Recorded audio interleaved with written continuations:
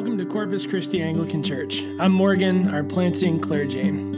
Our vision of this church is to become a common people in common prayer for uncommon transformation. This podcast is where you will hear our sermons and other teachings that have happened at Corpus Christi. We primarily serve the region of Springfield, Franconia, and Kingstown. We're glad that you're here. Thanks for taking time to listen. Here's the message. Let me pray for us as we begin. In the name of the Father, and of the Son, and of the Holy Spirit. Amen. Lord, may the words of my mouth and the meditation of my heart be always acceptable in your sight, O Lord, my rock and redeemer. Amen. Well, good morning, everybody. It's good to see you. Happy fourth Sunday of Advent. It's the day that we focus on the Annunciation and we hear the words of Mary in the Magnificat. And also, for the kids in the room, I have something to talk about. So, you'll see here I have a lovely apple. And in this bag, the other day, I pulled out a bunch of apple seeds from an apple.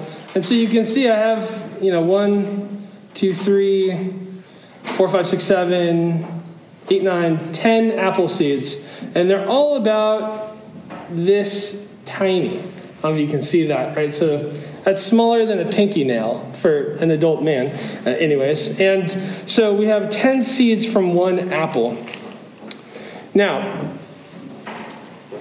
if that's how many seeds is in one apple, how many apples do you think I could grow from this one seed? What do you think? About like 100 more. Like 100 more? What else do you guys think? Any guesses, Eli Shepherd? What do you think, Nisha? 1 million? 1 million? That's a good guess. Yeah. What do you think, Shepherd? Maybe a lot. A lot. That's actually probably one of the most accurate answers. It's a lot. It's a trick question. We could grow at least 100. We could grow at least 1 million. We could grow a lot of apples. We don't really know how many apples could come from one seed. Think about it. After drying out the apple seeds and prepping some soil, you could start to grow a little seedling, a little tree. And then you could take that seedling and you could put it in a bigger pot. And then once that tree gets a little bit stronger and can take some of the weather, you can take that tree and then you can put it in the ground and you can watch it grow. And so there's this saying that I heard from somewhere else where someone said, you can count the number of seeds in one apple, but you can't count the number of apples that can come from a seed. And I think that's helpful. I know a lot of you went to remember when we went in October to the farm in Maryland? And we saw a lot of apple trees. And each one of those apple trees had hundreds of apples. And so you can imagine, if I have 10 trees here, that's already like 1,000 apples. But once I take those apples and I dry those seeds, I get more trees. And so that's how orchards get made. Lots and lots of seeds. So putting a seed inside of a pretty box won't make that seed grow any better. If you take a whole bunch of apples and you just let them rot and then you put them into a pit, it's not necessarily going to make more trees. What is going to make a better tree is being patient with the one little seed and giving a lot of attentiveness to that unassuming little seed. It's the kingdom of God. And when we look at this passage, the kingdom of God grows in slowness and it grows in patience and in humility. And that often means that the things that are somewhat trivial, potentially, or mundane, actually are imbued with kingdom significance. And that's where we find the presence of Christ in other people or in situations. So the way of God's kingdom is humble, it's unassuming, and growth, what often happens, growth often takes longer than we would like to see. But that's exactly what the prophets are preparing us for in a passage like this. We've been in the minor prophets during the last 3 weeks of Advent. And when we look back at those, they're preparing us with hope for the coming of the Messiah. And now we're preparing for the second coming of the Messiah at the end of the age. And we've been looking at the ways that God tears down, the way that God clears ground, the way that God rebuilds his people. And then last week we heard from Christy and from Becca about the ways that we find hope in God being in their midst. And so if you didn't get a chance to hear those, they're on the website on the sermons page. So go listen to those. They're really good. It's about God being in their midst, rejoicing over them with singing, quieting them with his love. And it was really, really helpful. So today we're beginning week 4 of Advent. This is the final week of Advent. Our church's first Advent together. And we are in one of the earliest prophets in chronological time. This prophet, Micah, was a contemporary with the prophet Isaiah, who, as you're familiar with the book of Isaiah. So he was writing about the 700s or the early 600s BCE. And when you read those two books side by side, Isaiah and Micah, you find a ton of parallels. That they're like word for word parallels between the two books. Our passage today is looking ahead at a day when God is going to rebuild and restore the federation of the tribes of Israel. Those tribes have been split up. They've been broken up by civil war. They've been almost destroyed, some of them. And in 721, so think about 700 years before Jesus, the Assyrians came in and they made a pass through the north and they swept away Judah's older brother Israel in the north. And that kingdom, the northern kingdom of Israel, was actually like a buffer from any of the enemies who wanted to come and attack Judah from up north. And so now they're scared. And this passage is looking forward to a day when Judah is going to suffer utter devastation, but then they're going to come to glorious return. And so it looks forward to something much more than just the recombining of this federation of the tribes of Israel. It looks forward to a day that people are going to be reconciled to God, where people are going to be reconciled to one another. And it looks forward to a peace that only comes through the humble example of Jesus, who's God's Messiah. And what we learn from Micah chapter 5 is that God's peace, it comes in lowliness. It doesn't come in bravado. It's probably slower than we expected. And it's ultimately better than we would have anticipated. All right, so we learn that God's peace comes in lowliness. It's slower than we expect.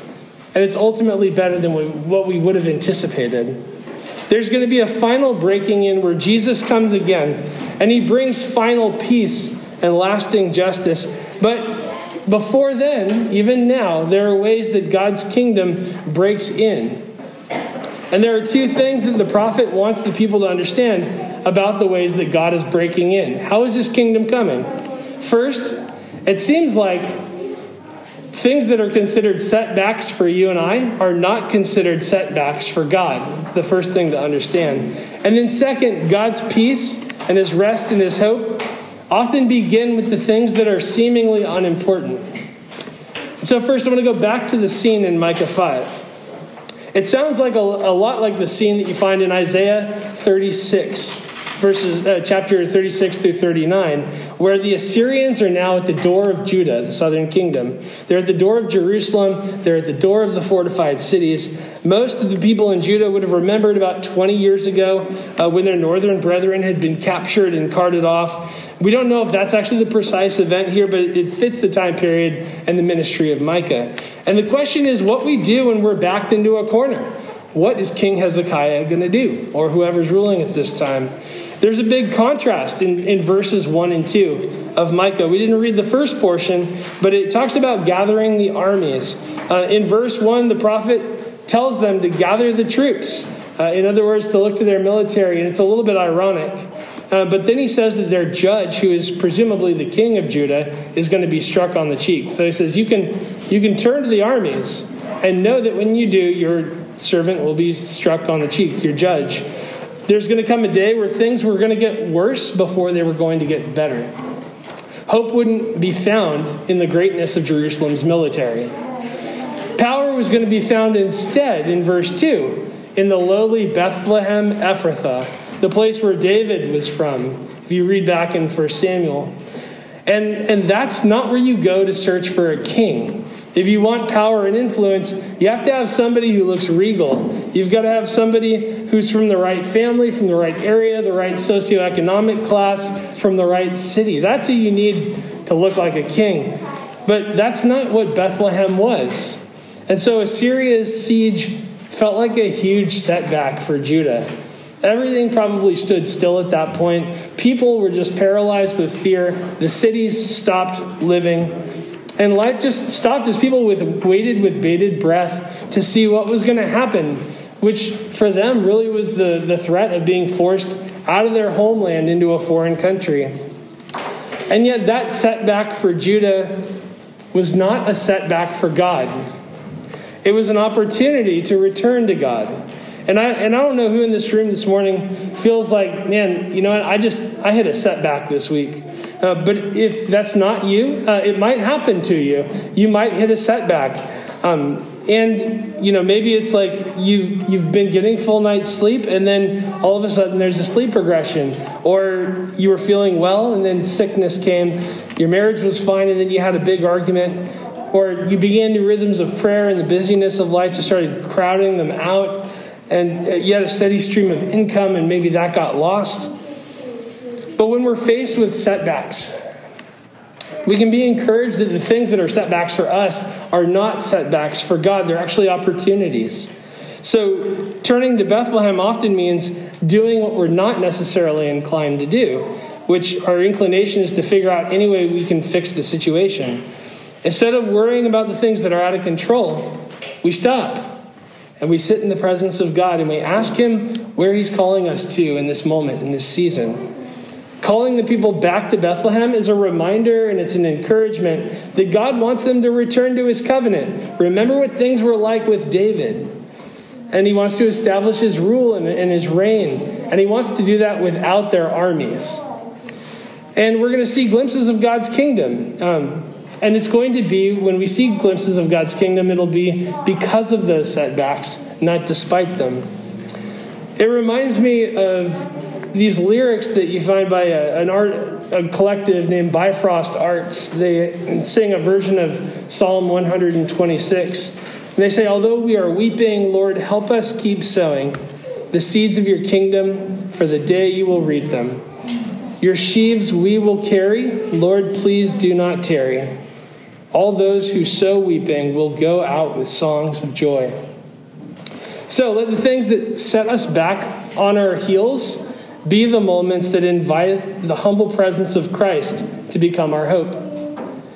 From ministering to a few people with chronic illness, I can tell you from my own experience that I have learned a lot about finding God's goodness and his kingdom in our setbacks. And why is it, I ask myself often, why is it then people can experience the kingdom of God in oncology clinics or in extended stays in the hospital, and yet I find myself frustrated or distracted at the smallest inconvenience? It distracts me from seeing the kingdom of God, and yet others can find God in the setbacks.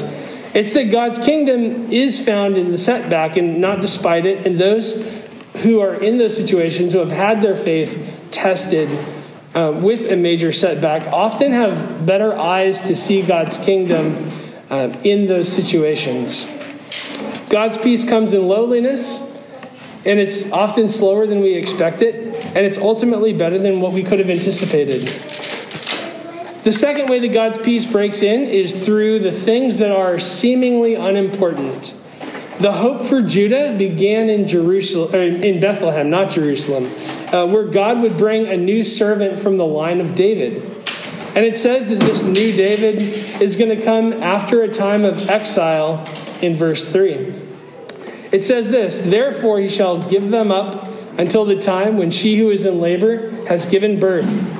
It's a similar idea to Isaiah's young woman who is going to conceive and give birth. This small child is the hope for the return of the tribes of Israel. And more than that, this little child is going to be the hope for the nations. It says that this person is going to stand and shepherd the flock of God. And unlike, we're used to thinking of a leader of our country as a president, unlike a president which functions as the executive branch of the government, the kings in the ancient Near East were often compared to shepherds. Governance was a little different. The responsibility of the welfare of the people really rests on their shoulders, so much so that if they didn't do a good job, they faced a populace uprising and the loss of their own life potentially. So it was in their best interest to do a good job to make sure people had what they needed.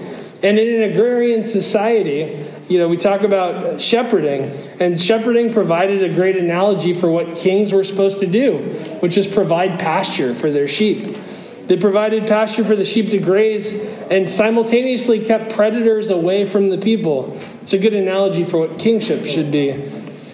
And it also happens that David was a shepherd. It says that in the beginning of verse 5, that this new David is going to be their peace. He's going to make Israel dwell secure again and find pasture. Some would have thought that was going to be Zerubbabel, who we read about you can read about in the book of Haggai and Zechariah, who is responsible for rebuilding the temple after the exiles come back. That's not untrue. It does, in some senses, apply to Zerubbabel. But it's more than that. The Gospel of Matthew applies this to Jesus himself. It's quoted by the pagan magi, who are talking to King Herod about where the king of the line of David was going to be born. And that hope was not Herod's kingship, which didn't go over well with Herod. But Herod was an Idumean, right? He's an Edomite. And so it wasn't going to come through Herod. Jesus would be the good shepherd. And this prophecy looks forward to him. When he ascended and when he sat at God's right hand, he rules and he reigns there until he comes again. And then things will be restored and ultimately rebuilt. All the things that were broken and ravaged by the fall. But in between now and when he comes again, you and I are privileged to see these little glimpses of the daybreak of God's reign through the kingdom of darkness and the ways that brings peace and justice and hope. It isn't in the armies of the mighty, right, which is where we're tempted to look. It's in the smallness of Bethlehem. It's in that place of humility that God restores our souls, where he brings healing to ourselves and where he brings healing to other people in Christ. Seeing God's kingdom, the fruit of God's kingdom happens when we cultivate smallness, when we look at the seeds, not when we look at how many apples we can get. So, for example, perhaps on some afternoons, you begin mentoring or tutoring young people or volunteer at your children's school. Maybe there's a homeless person you go by frequently and you take the opportunity to sit and have lunch with them, give them the dignity of hearing their story. Perhaps you begin to see a counselor and invest in yourself and your marriage to have that conversation with somebody that you've been dreading having. Perhaps you intentionally set aside work to make sure that your family gets your best, not your leftovers. Perhaps you prioritize a night to have your neighbors over to get to know them. All of these are little things, right? They're little changes. But each of those small things is imbued with kingdom significance. And for the Christian who thoughtfully brings these moments with them into God's presence, these are the seeds of the kingdom that grow into the innumerable fruits that we may never know about on this side of eternity. So again, returning to this question, how many apples are in one seed? And I have no idea how many apples are in one seed, obviously. But the one thing that we know is that small seeds are where the kingdom of God grows. Jesus left us an example of humility, not one of broader nationalism or militarism or politics or celebrity influence. So we don't search for him in those places or by those means. We search for him in the setbacks. We search for him in the seemingly mundane things, because that is where Jesus is found. And where Jesus is found, that's where we find the hope for restoration and reconciliation with God and with one another. The hope for the nations didn't come from the armies of Jerusalem. It came from a baby who was born in Bethlehem. Let me pray for us. O God of peace, who has taught us that in returning and rest, we shall be saved. In quietness and in confidence shall be our strength.